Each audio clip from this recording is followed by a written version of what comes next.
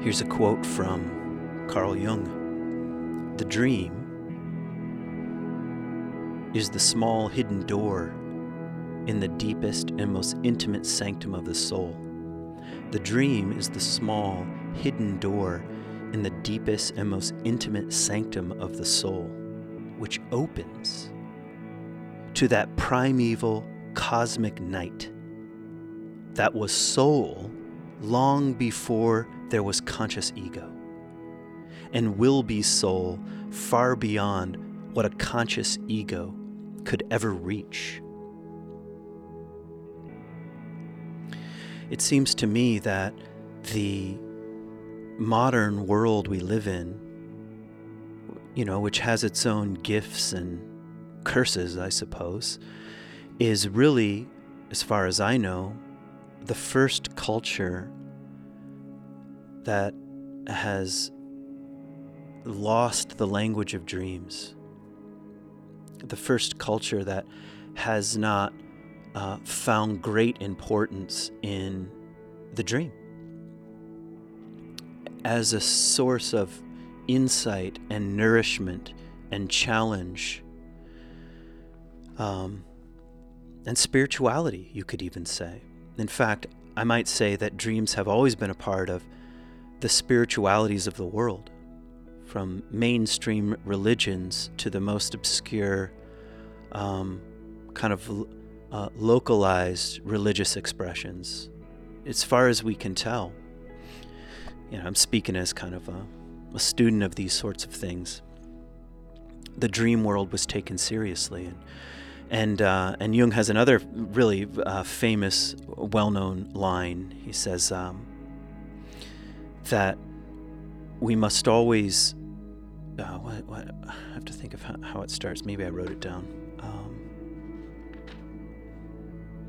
We have forgotten. That's what he says. We have forgotten the age-old reality, or the age-old fact, that God speaks primarily through dreams and visions. See, that's another way of saying the same thing. And to the modern ear, we kind of get alarmed. Like, really? God speaks through dreams and visions? That will make institutionalized religion sort of shake in its boots, because you mean there might be fresh expressions of the divine and through dreams and visions? Like, we might have to take ourselves or someone else seriously, and so we'd rather shut that down and dismiss it and call it random brain firings and processing the day, or because I watched a Netflix, therefore I dreamed fill in the blank, or because so-and-so is in love with me at work is why I keep dreaming about her, or whatever the case may be. And maybe more importantly, we've lost the way into dreams, the way into being in conversation with them. We don't know where to even start. So I want to make a podcast about dreams, and I want to do really 4 things. I'm going to tell you a dream here, really short, brief dream, and I want to talk a little bit about the nature of dreams. I could spend, 20 podcasts on that. And then I want to actually do some dream work here, the way I've been trained at Animus, and a little bit of sort of my own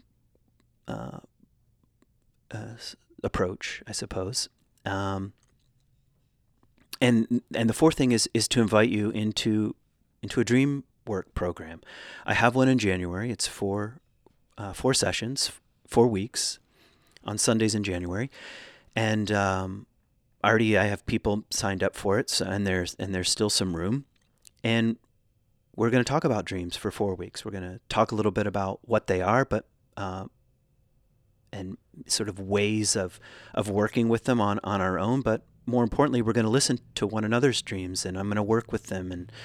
And maybe more importantly, I'll just say now, my way of working with dreams is to let the dream do its work. And my formal training is at Animus, and what Animus calls soul-centric dream work. So that's my formal training. And I was also in Jungian analysis for almost 2 years, and almost exclusively worked with dreams. Now, I wasn't the analyst. I was surrendering to the process, but slightly different approach. But all that to say, dreams have been a huge part of my own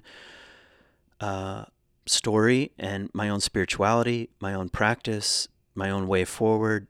And that's been a major surprise in my life. If I roll back the clock 10 years ago, I would have said, I don't remember my dreams. A couple childhood dreams, but, not really. I would have agreed with Ricky Gervais, who tweeted once, nothing is more boring than someone telling you their dreams. Well, that's if you don't know how to listen. That is if, as a culture, we've lost the ear for dreams. We don't know how to speak the language. I remember when I first moved to Israel with my wife, and we just had one kid at the time, and we stayed. I went to 2 schools there, and the first school I went to was called Jerusalem University College, and it was during the Intifada, and so there weren't many students there. And the director of the program, who was also a professor and lived there, and his family kind of hosted students, and he said, "Why don't you live on campus for a few days until you find an apartment?" Which was gracious of him and also kind of haunting. Like, imagine like Harry Potter style walls and arches and kind of the cold. We moved in January, so that kind of the cold stone of Jerusalem. It was really strange. And I went to the library one night because I couldn't sleep, and I just got a book on Hebrew off the shelf, like kind of like a primer on intro to Hebrew, and I didn't even know the characters. I didn't know any of the Hebrew characters. I remember looking at them and thinking, I will never learn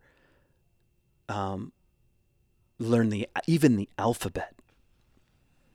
Now, thankfully, that I was there long enough and worked hard enough to get beyond that kind of initial block. But that's actually how I felt about dreams too. And the first dream I ever had worked was at an Animus program, and I remember like the same feeling, like, what the hell is going on? Like, I don't know what this is. Whatever I just said yes to, and in this case, just really in the morning, re-entering the dream and letting it work, I realized, whoa, there are dimensions of my own being that I'm not in control of. And in a way I don't like, and apparently want something from me, and are hunting me down, and it's taken me sort of 10 years to even just to get the basics, learn the basic, grammar and syntax and whatever of dreams. And I'm a student here, not an expert, but a student.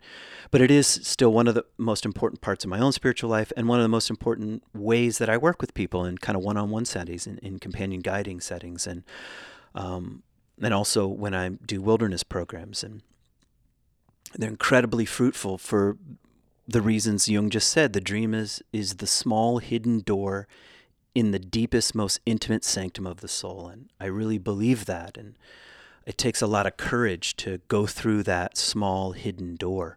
And sometimes we need help. Even Jung said that he couldn't work with his own dreams. He would sometimes tell them to the janitor and who knew nothing about dreams. And he would say, "Oh, that reminds me of this." And, then something would open for Jung in that. So I think it's a pretty common experience when we wake up in the morning to dismiss them. It's a way of saying, I don't want anything to do with this. And so anyway, that's where I'm going today. And I'll try to be brief here, because when we work with a dream, it takes about a half an hour, and you'll hear that the dreamer here, who's going to remain anonymous, had a couple dreams, and I did end up working with them both. But in the podcast, we only sort of work with one, and just for the sake of time, really. And so I want to say kind of 4 things. And the first is, I'm now in Georgia, which is why I haven't been able to put out a podcast. I'm just like 12-hour days of trying to get settled. We're living with family. We've got things in boxes.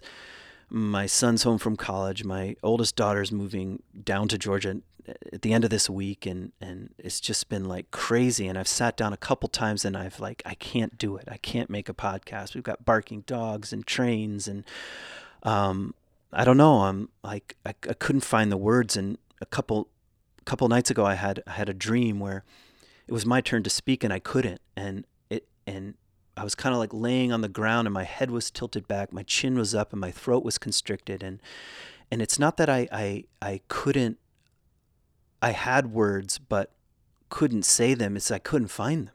And so then I thought, well, maybe I can write.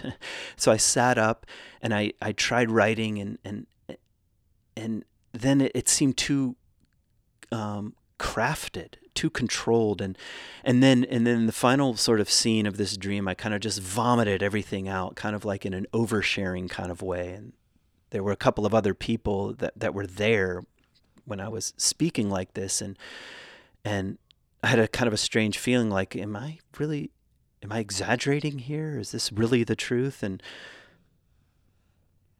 I don't know. There was something about this dream. Irony of ironies.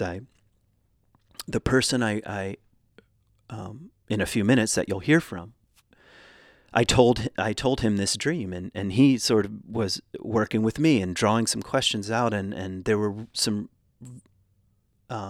really direct connections to how I'm feeling right now that I couldn't see at first. And kind of these three modes that are alive in me. Sometimes I don't have words at all. Sometimes I'm working too hard to craft, and sometimes I'm just vomiting. And I'm sure there's a fourth alternative here, and but that's not in the dream. And anyway, so these kind of like this experience of voice constriction and has felt very real for me for the last few weeks. And I don't know. And just today, I felt a kind of relaxation, and I'm making this podcast on the solstice, and there's something about this time of year for me where I'm just flooded with dreams, and I have been for, several weeks without stopping, and I haven't even wanted to write them down. I'm like, oh God, all right.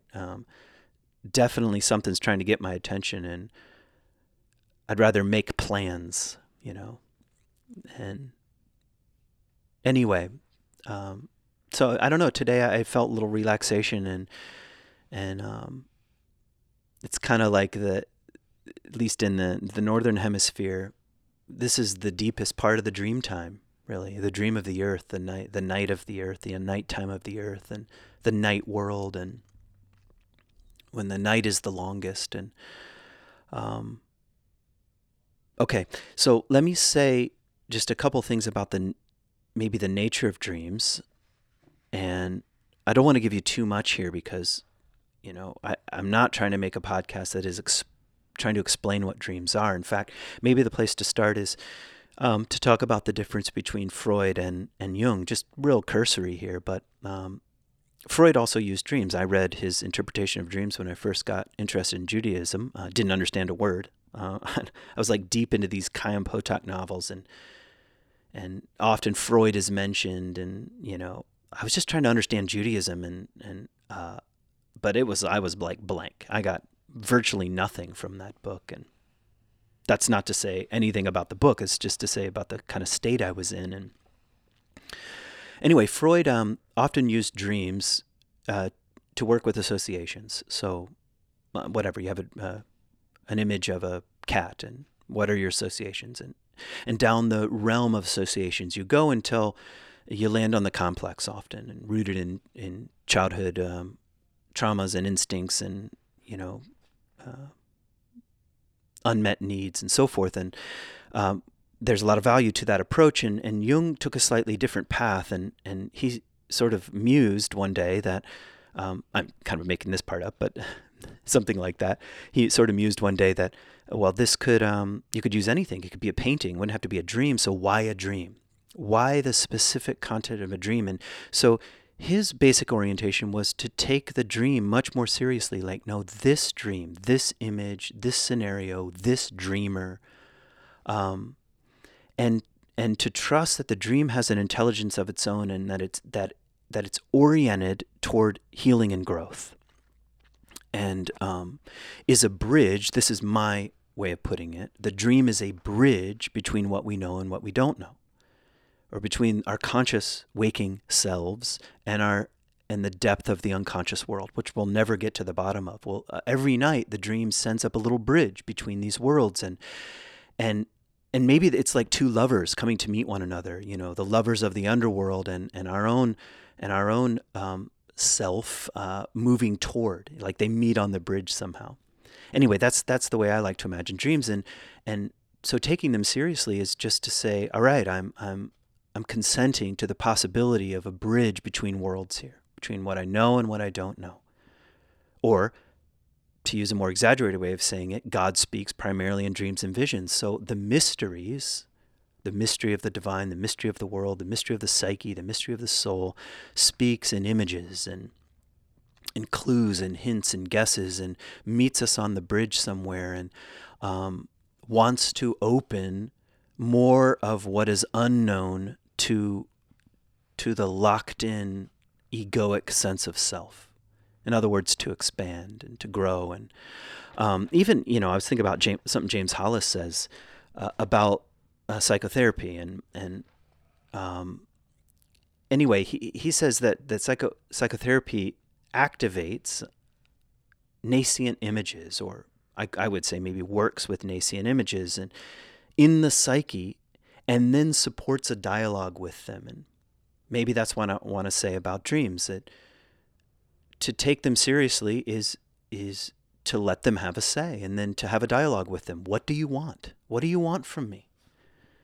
What do you want from me, recurring nightmare? What do you want from me, dream characters? What do you want from me, night woman or night man that keeps visiting me? What do you want? Anyway, that's to begin a dialogue. And Jung, by the way, thought of this really as what he called the transcendent function. And dreams are a part of that, in which the self seeks to transcend the barriers between consciousness and the unconscious. That's another quote from Hollis. Anyway, it's to say the argument, and you can disagree if you want, of course, but the argument goes something like this: they're not random brain firings. Not only are they not random, they're oriented toward growth and expansion, integration, partnership, and dialogue. And to be in dialogue with what we don't know, isn't that the greatest human adventure? To move out into the unknown. Isn't that the great heroine and hero's adventure? So anyway, maybe that's maybe not quite enough. Maybe one more thing, because let's come back to the quote, God speaks primarily in dreams and visions, and say, okay, all right, Jung, you win. We believe you. The next question is how?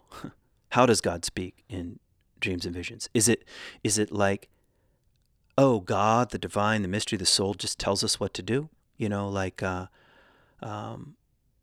we have an affair in a dream, and therefore we're going to go have an affair. Is that how God speaks? Or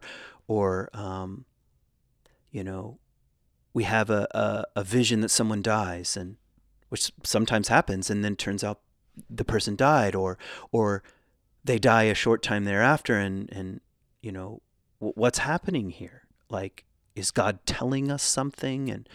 And I think the how question is one of the most troubling, and the kind of school that I've been trained in, which kind of has a Jungian base to it, and 40 years plus of dream work at Animus,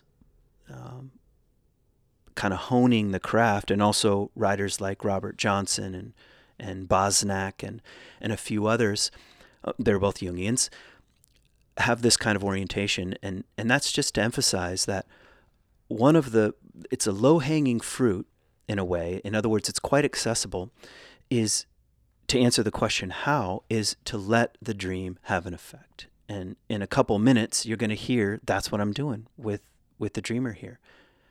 he tells me the dream, and we kind of just slow down, and I more or less am saying, and of course I have a few years of experience doing this, but I'm more or less saying, let it happen.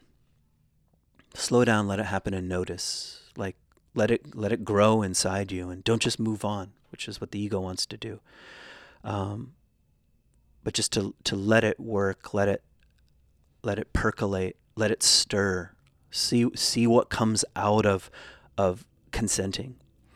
And that's in part, though not the only way. There are many, many channels that you can turn the radio dial toward, like those old-fashioned radio dials. You can turn the knob one way or the other, and you can strike a different frequency, and you can listen on that level. But the level that I'm primarily interested in is just the actual living effect of the dream itself, and to see what arises, and then to maybe ask questions about how can I live this forward, or what do I think this dream is asking, or what do I think this dream is bringing together, and what am I resistant to, and those kinds of things. So as you're listening, I want to invite you just to listen to the dream, and allow yourself to be just kind of taken into the dream itself, into the images. I really believe that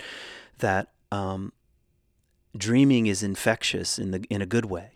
We listen to dreams and we're likely to remember our own, and it's because it's kind of like its own language, and like calls to like. It's like when I'm reading a lot of poetry, I start thinking poetically, and it's like that with dreams. And so just listen, let yourself go into the dream with the dreamer, and go on you can't make this stuff up. It's so wild. It's so unpredictable. It's so unknown. It's so other. It's not what we would choose to dream about, any of us. And yet there it is, and seems to have a kind of power. So yeah, just in a respectful way, just enter into the dream image and notice what's happening for the dreamer. And maybe a piece that you won't be able to pick up on is almost the entire time I've invited the dreamer here to close his eyes, and we do this in person. I'm finishing this podcast in Georgia, but we started in Michigan, in my garage where I used to make all my podcasts, and I invited him over, and we just sat there, and I gave him a mic, and he closed his eyes, and we talked for about an hour. And so I'm just mentioning that because he nor I were like trying to figure anything out. We're just letting it expand, letting it grow, and learning to listen. And so, not if you're driving, but you could even practice that. You could even close your eyes and let it kind of come in to your awareness, and just notice what you notice, and notice what it brings up for you. It might bring up feelings or thoughts or memories or dream images or experiences you once had, or paintings or pictures from childhood. And all of that is kind of the positive mythic infection that happens when we turn our attention to this archetypally rich and profound terrain, the primeval cosmic night, to quote Jung. He says, where our soul was alive before there was a conscious ego. Now talk about belief in the eternal nature of soul, without even giving us any what's the right word, philosophical arguments, but just a kind of an evocative, mythic image. Okay, maybe I'm feeling that's probably good for an introduction. And special thanks to my patrons who make this podcast happen. Thank you. Your support means a lot, makes this thing possible. And if you want to become a patron, patreon.com/Kent Dobson is the way to do it. KentDobson.com is my website for future offerings. Oh, I should mention 2 upcoming things. Very cool. I'll have my first Animist program in July, middle of July in Colorado. The details are on animist.org. Search under future offerings. I'm going to be co-guiding a program with Rebecca, who's a guide I apprenticed with at Animist. She's a lead guide there, long-time guide. She was also on my podcast when her book Wild Yoga came out. So anyway, I'll be co-guiding with her in Colorado, middle of July. If that interests you, this is a soul craft intensive. So it's really kind of like uh, a, a taste for a lot of different practices and maps that we use at Animus, and it's a great way and to enter into this kind of work, this soulcraft intensive. Lots of what we call soulcraft practices, which is a phrase that comes straight from Bill Plotkin in his book Soulcraft. So, okay, that's coming up in July. Later in July, beginning of August, I will also have a couple of programs in Colorado, and I'll be speaking at Denver Community Church. We haven't finalized all the details yet, but last summer I led a retreat and spoke, and I'm going to do the same kind of thing. I might lead two short retreats, so shorter than Soulcraft Intensive, not too far outside of Denver, but far enough to get away from the relentless creeping sprawl of the millions of people now that live in the Front Range. So in any case, that's kind of way down the road, but I'm just planting those seeds now. I'd love to see you at those. And of course, my January program in dreamwork is right around the corner. So enough on that. Thanks so much for tuning in, and I hope you enjoy this conversation. Okay, thanks for agreeing to give this a try. Well, did you have any dreams? I did, yeah. I have two dreams. One of them, both from the last two nights, one last night, one the night before. One of them feels a little bit like lighter and silly, and one of them feels a little heavier. Not super heavy. It's fairly heavy, I guess. Yeah. What was the dream from this morning, from last night? The dream from last night was the lighter one. Okay. Yeah. Give me some headlines, like give them little titles. So the one from last night, I would title, what would I say? Lessons from a Seal. All right. And what about the one that felt a little heavier?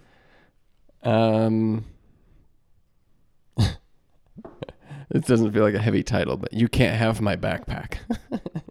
It doesn't feel very heavy, but maybe it was a heavy backpack. Yeah, that's right. Okay, yeah, let's so my feeling is let's just start with the dream from last night and see where that goes. And maybe if it feels right, we'll also unpack the other one. Okay.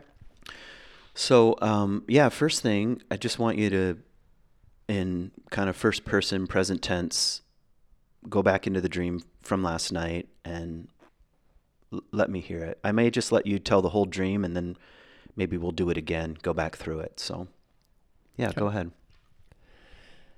So I am swimming in the ocean, and I see this seal not too far away from me, and I decide to go up, just swim up to the seal, and I kind of like wrap my arm around it and just like hang on to it, almost like give it a hug, but I'm hanging on to it to see if the seal will just like allow me to basically to pull me along, and it does.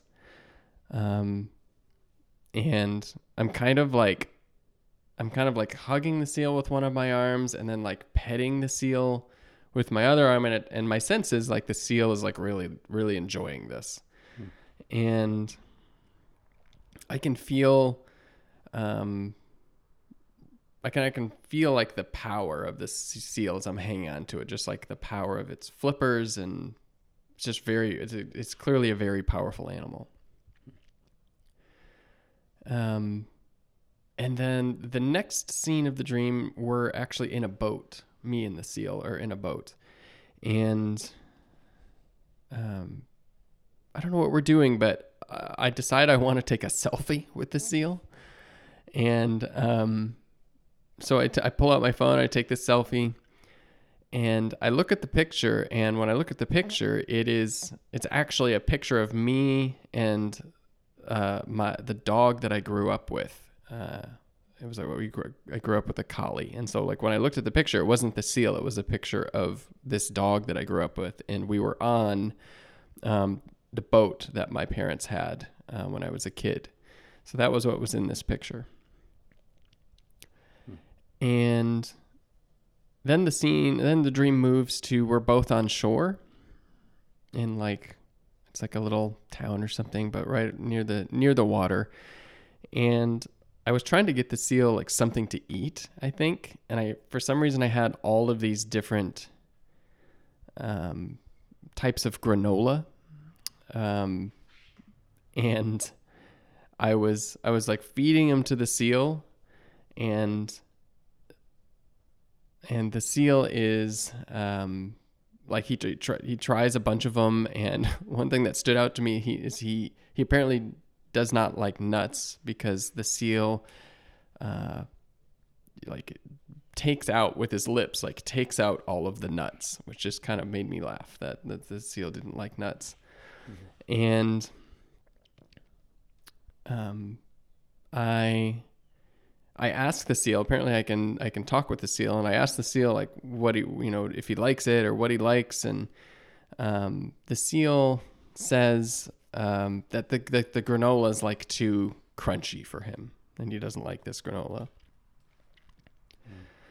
And next we are looking at some like tubes, like some tubes that you would tow behind a boat. I assume for like that, so that he can like pull me behind him or something. That's my sense about this. And we're looking at these tubes, and one of them's square, and the seal goes, we are not getting that one. And then the seal said to me, is like, you're a little heavy. Like it's a little bit tiring to pull you around. And I started to realize like, oh, this is maybe not such a two-way relationship. Maybe this is not so enjoyable for the seal. And this is, I don't know. Maybe it's just, I start to feel a little bit bad for the seal. Mm-hmm. And that's where the dream leaves it. Yeah. Yeah.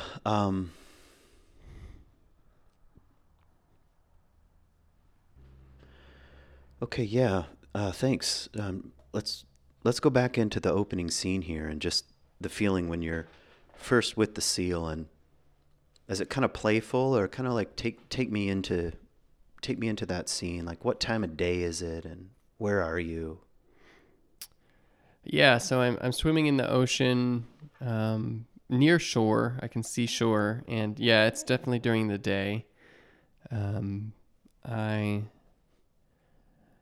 It's definitely, I'm in a very good mood. I love swimming, and I kind of always felt like I would love to be able to have these sort of interactions, particularly with animals in the water. And so when I see this seal, I just am sort of excited. And there's also a sense of like that this is normal, like that somehow that maybe other people are doing this, that mm-hmm. It doesn't feel that strange, I guess is what I would say.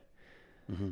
And yeah, so I go up to the seal, swim up to the seal, and put my arm around it, and just kind of hang on and let it take me.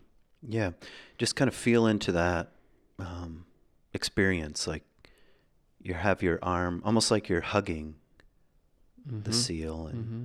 Is it like reciprocal in some way, like? Yeah. In this moment, it feels very reciprocal. Like I'm kind of have my arm around it, and I with my left hand I have my arm around it, and my right hand I'm kind of like I was like petting its head. Mm-hmm.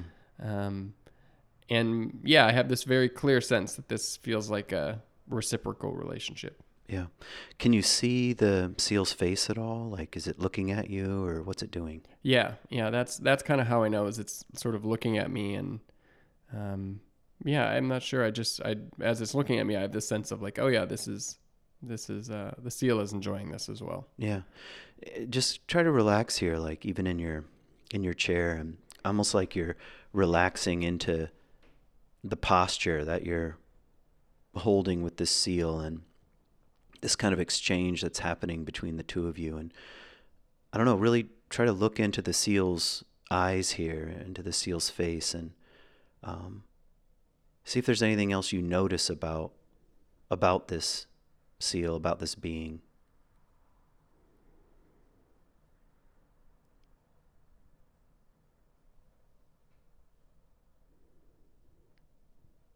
Yeah, I think there's just a sense of like,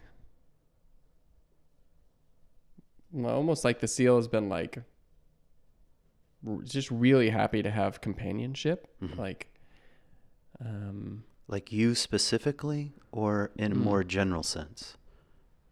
Yeah, I think there's something really like in the same way that I am attracted to this sort of unique relationship with a wild animal. There's something reciprocated on that side of it. Like it's like there's this interesting relationship with a human that for the seal that it doesn't normally get to have.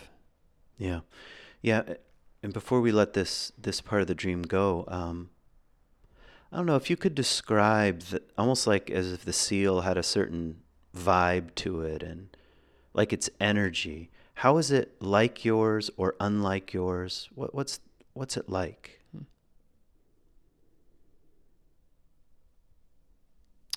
I think there's a way that it is unlike mine is there's this a very kind of there's a playfulness to it that I just don't have as much of. Mm-hmm. There's a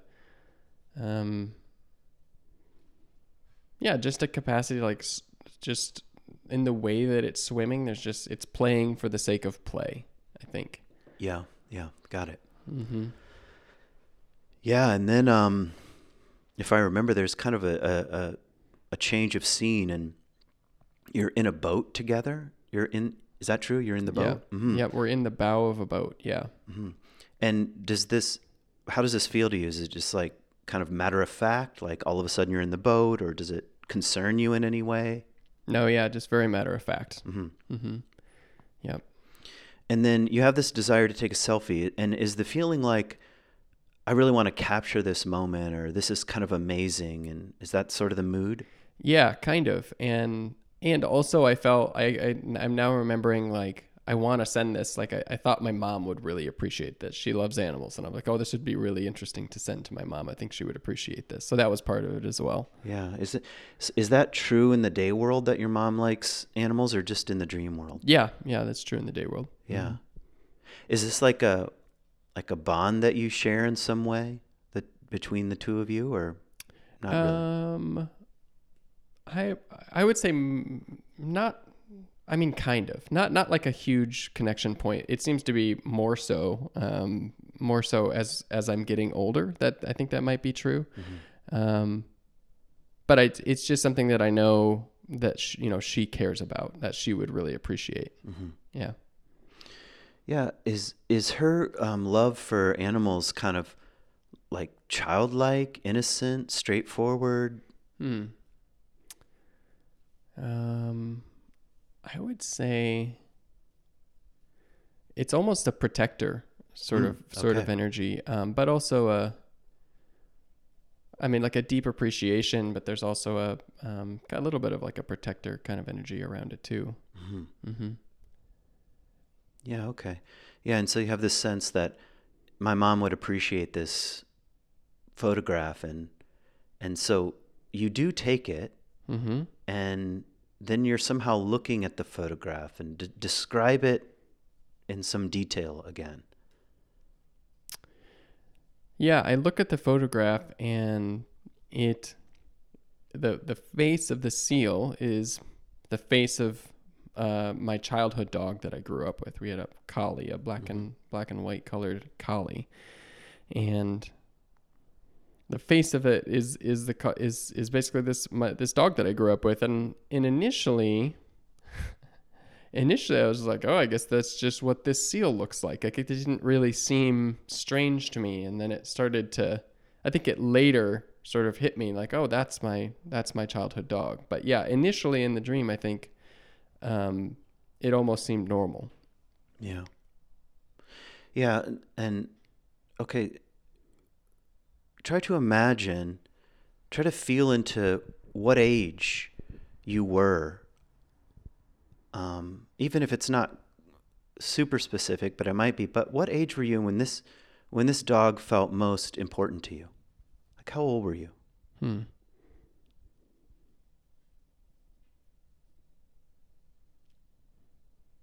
I would say 12. Yeah. So even as we're sitting here, try to feel into your 12-year-oldness and kind of being in the presence of this dog and what it felt like, and what's that do? What's that feel like to you?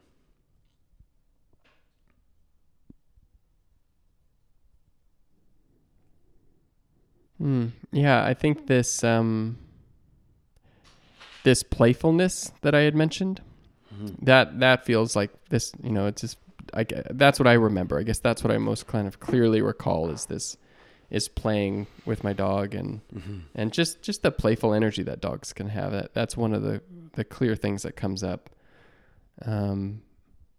Yeah, I want to stay right in this playfulness, because of all things, my dog is wanting to come in to the garage. So let's let him in and see if he changes the mood here.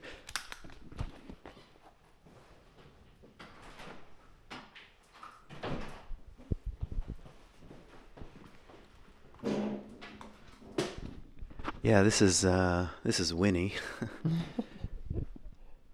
Yeah, and I mean, it's kind of an aside, but part of listening to dreams is also just listening to the world and listening to what's happening in the moment. And yeah, and maybe all dogs, but maybe in particular this collie had a kind of playfulness that was very natural, and the seal somehow has this, and they're sort of, it's like an amalgam now of these two beings. And yeah, maybe it strikes you as a bit strange, but just kind of try to feel again the presence of the playfulness that this dog seal has, and try to even locate, if you can, just like in your body or in your awareness, like what that touches in you, or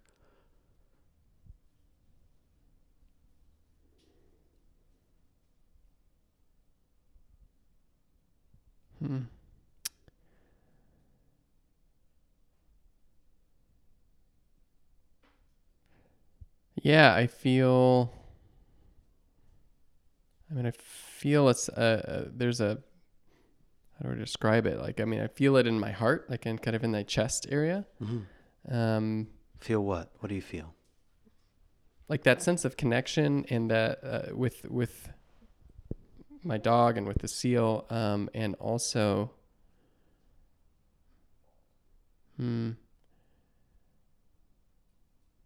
like I'm drawn to it, I guess I would say. Like there's a connection there, and I want, I think that's why I wanted to swim with the seal in a certain sense. Like there's something I'm almost apprenticing to there. Yeah.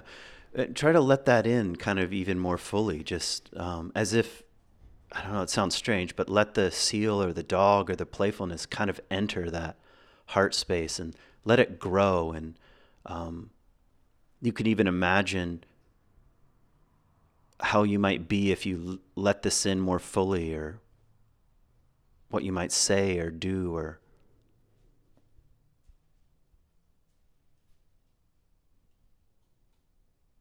Yeah, I feel more lightness, I would say. I feel more light, and I think I would.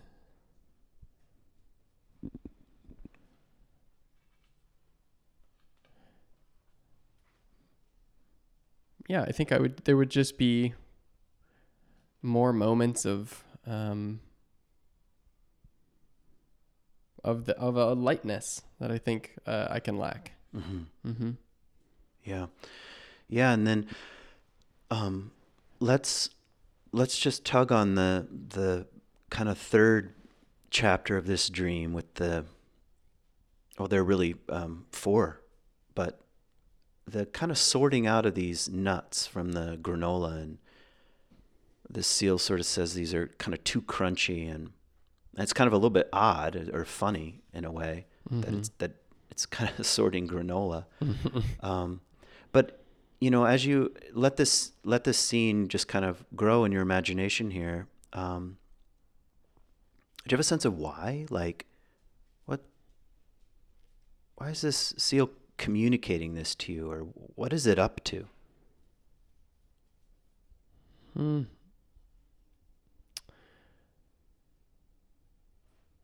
Yeah, I really don't know why it doesn't like the nuts. I mean, that really strikes me. I think, I'm just trying to like give it some food. I guess my sense is, but just based on the seal's reaction, is like, it's almost like I don't need this from you. That's a little bit of what it feels like. Yeah. Like maybe you're assuming, hey, I'm helping an animal out, and but it's sort of looking at you maybe as like, I don't need this. Yeah. And even its pickiness is just, it just surprised me, I guess. And maybe it is just this, like, I don't like, it wasn't as enthralled with this option that I gave it as I would have hoped it would have been. Mm-hmm. Yeah. And is that kind of like it starts to have a personality of its own, and is that related to when it kind of looks at you or says to you that you're too heavy? Yeah, there's a clear shift here in the relationship from when I start to trying to offer it this food, and it sort of all of a sudden is like, it starts to be a little bit more picky. And then even like this sort of strange scene where we're looking at inner tubes, and it's like, I don't want that one. And it's just all of a sudden the energy changes to, and I start to notice, this is not, this almost like this seal has its own preferences, and it has its own sort of environment, and I start to realize that I'm actually, this feels more like a one-way relationship, and almost more, I start to feel more selfish. Selfish, like you would want more out of it. You would want the seal to be a certain way, or is that what you mean? Yeah, or I'm, like initially when I grab onto the seal, there's a sense of like, I'm really enjoying this and the seal is really enjoying this. And all of a sudden we're on the land and I'm trying to feed it, and it feels a little bit more like, like it's not reciprocated in a sense. Like I'm trying to have a pet now, it's that sort of unique aspect of joining a wild animal isn't there anymore. Yeah. I mean, is it like, there's a dimension that the seal's sort of off limits to you? Is that the sense? Or that the seal is sort of exercising its independence. Yeah. In a sense. Yeah. Or like autonomy or something. Yes, autonomy is a better word. Yeah. Well, okay. Just try to be in the presence of the autonomy of this seal now, and you could even bring your initial impressions, the initial connection, which seemed real enough, like it was enjoying your presence, and kind of put that right alongside this kind of autonomy, and what happens between these two kind of modes, two ways of being.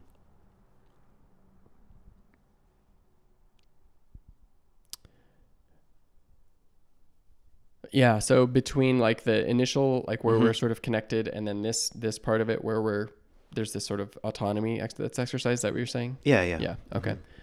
I think what comes out of this, what arises out of me, is this sense of like the fleeting nature of this connection. Like, there was this moment at the beginning of the dream where there was this really beautiful connection, and then towards the end of the dream, it's like I was forcing it, and actually you have to let the seal go. Like that's what it felt like, is like there is this really beautiful connection, but you can't control it. You can't hold on to it. Yeah. This dynamic, does this bring up anything for you? I mean, like, why would you be having this dream right now, like last night? And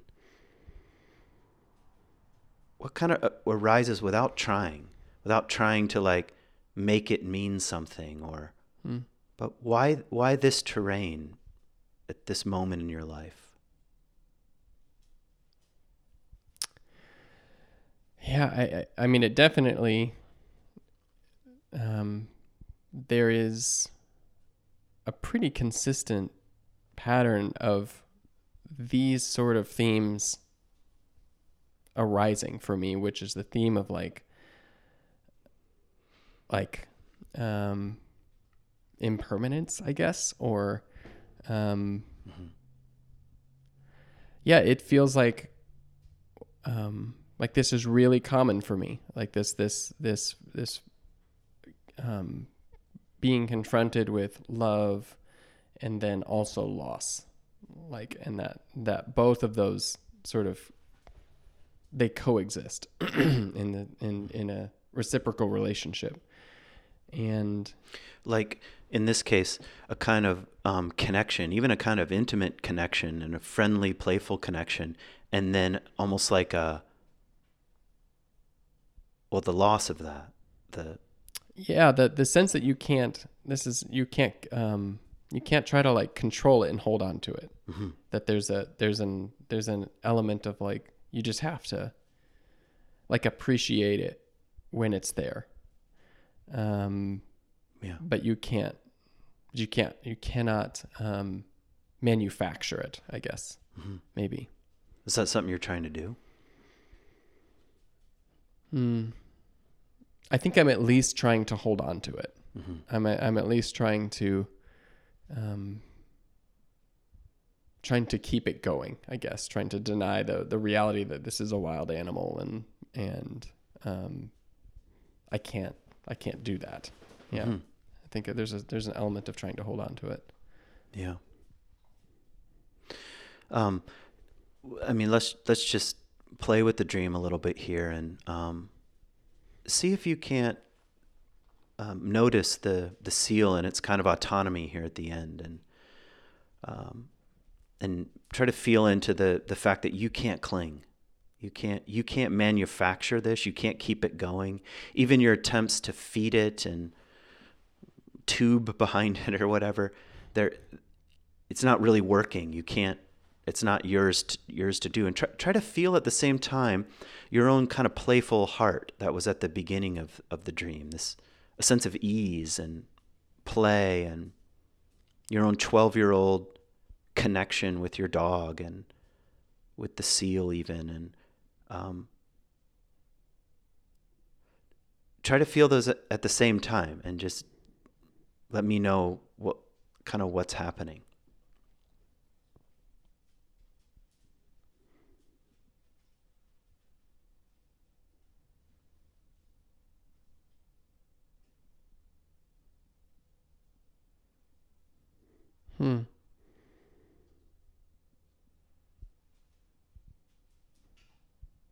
Yeah, initially, as I was trying to feel both of those, there felt like a little bit of resistance, or like almost like there wasn't room for both to be felt at the same time. Mm-hmm. But now there seems to be, like, as I've kind of sat with it just a little bit longer, it feels like there's a little bit more space for both of them to kind of live inside of me. Mm-hmm. What's that do to you? Like, I mean, I know you're saying it's just a little space here, and mm-hmm. so maybe you don't know that much about it, but does it feel like the kind of invitation that the dream is opening you to? Yeah, I think so. I think there's, I mean, what I feel is that as both of these start to settle in a little bit more, is like a bit of letting go, I guess. would be the feeling. Yeah. Sort of feel some sort of relaxing and letting go. And yeah, it does feel like there's does feel like both of these are these are both invitations from the dream of this really beautiful playfulness at the beginning of the dream, and then this like and you have to let it go. Yeah. Yeah. And without using too much of your strategic mind, just try to answer this question, try to fill in the blank here. I'm letting go of, and what arises?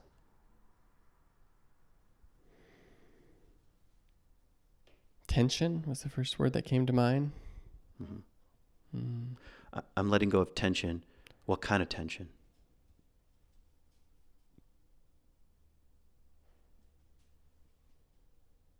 Or the tension of?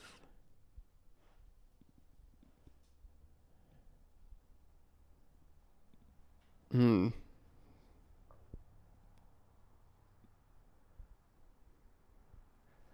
tension of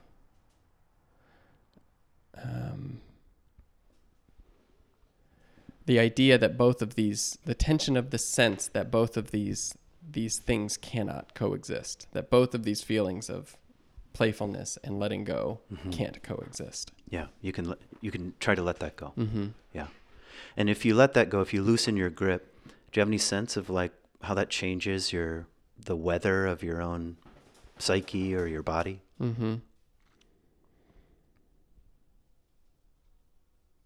Yeah, I think there's just so much more room for everything. Like there's more space for the complexity that is, all of life, I guess, all of these different feelings that feel in tension with each other, maybe aren't. Yeah, and especially for you.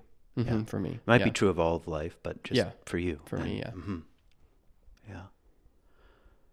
Yeah, I mean, a few things are arising here for me about this dream, and I mean, it seems like we've landed on kind of the emotional invitations here, and maybe I actually don't want to offer too many things right in this moment, other than practice. Maybe there's even like three things that are in conversation here. The playfulness. I don't know exactly what you would call the opposite pole, but clinging. And then the space of, I don't know, what's in between here.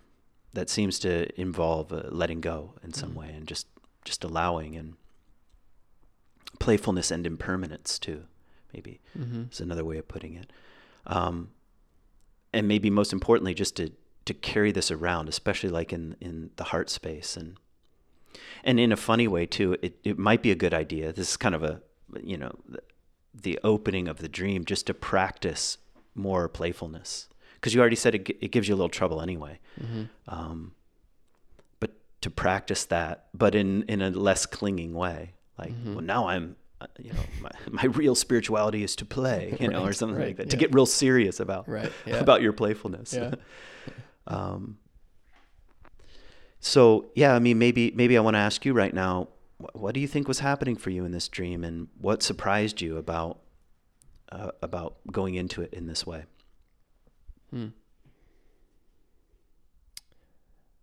Yeah, I think I'm very surprised by. I haven't thought about it much, but I really, it hadn't really necessarily hit me the kind of trajectory of these paradoxical feelings of this playfulness and this relationship, and then letting go of it hadn't really hit me. So that surprised me, I think, in this. And also it all feels very like right for this moment in my life.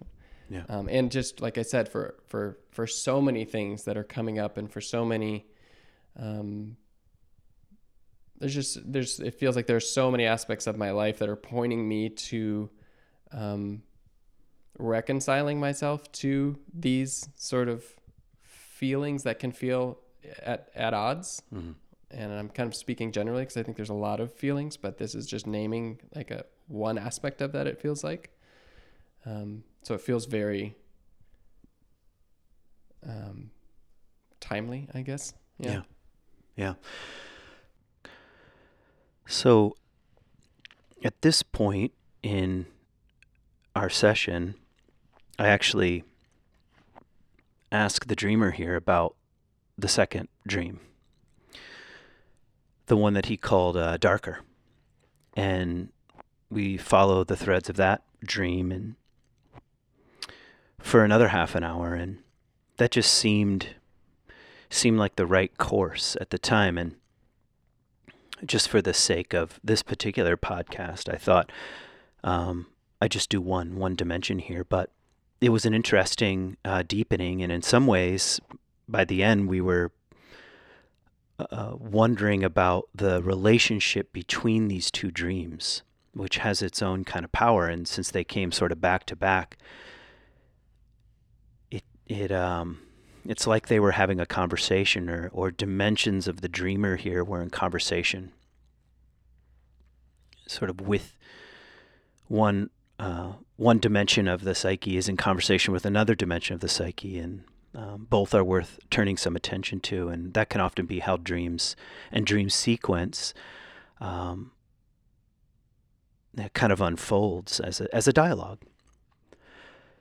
So I'm not sure exactly how I want to land the plane here, because I don't know, my primary intention here was just to give you a little taste, and that's what I hope the last half hour was with the dreamer here, a little taste of surrendering to the intelligence of the dream, to the feelings and characters and images and scenarios, to let them grow and have an effect, and to explore that and to slow down. That's really all I was doing. That's my primary intention, was to let the dream keep doing its work. And my primary invitations, though I didn't give too many here, and we talked about some other invitations in the second half of our session together, but really the aim of the kinds of questions or possibilities I was pointing toward was just to let the dream keep working. Sort of like saying, practice this kind of playfulness, practice embodying this dimension of the seal and the kind of childhood dog, and to feel the impermanence of things, and to practice a letting go, and what that meant specifically for the dreamer here, not just in a general sense, like,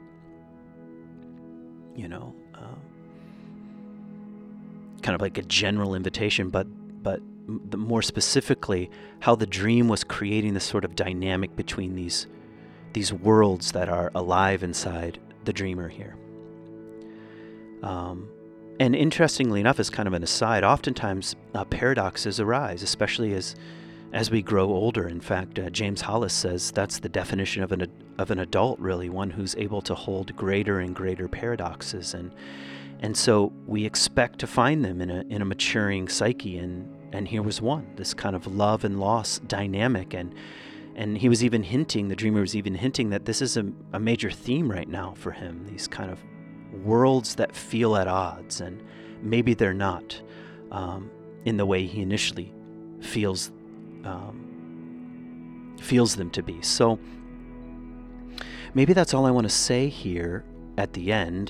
There are, of course, all kinds of kind of archetypal layers here, and images inside the images themselves that we could go into, but that's not primarily what a dreamwork session is, the kind I like to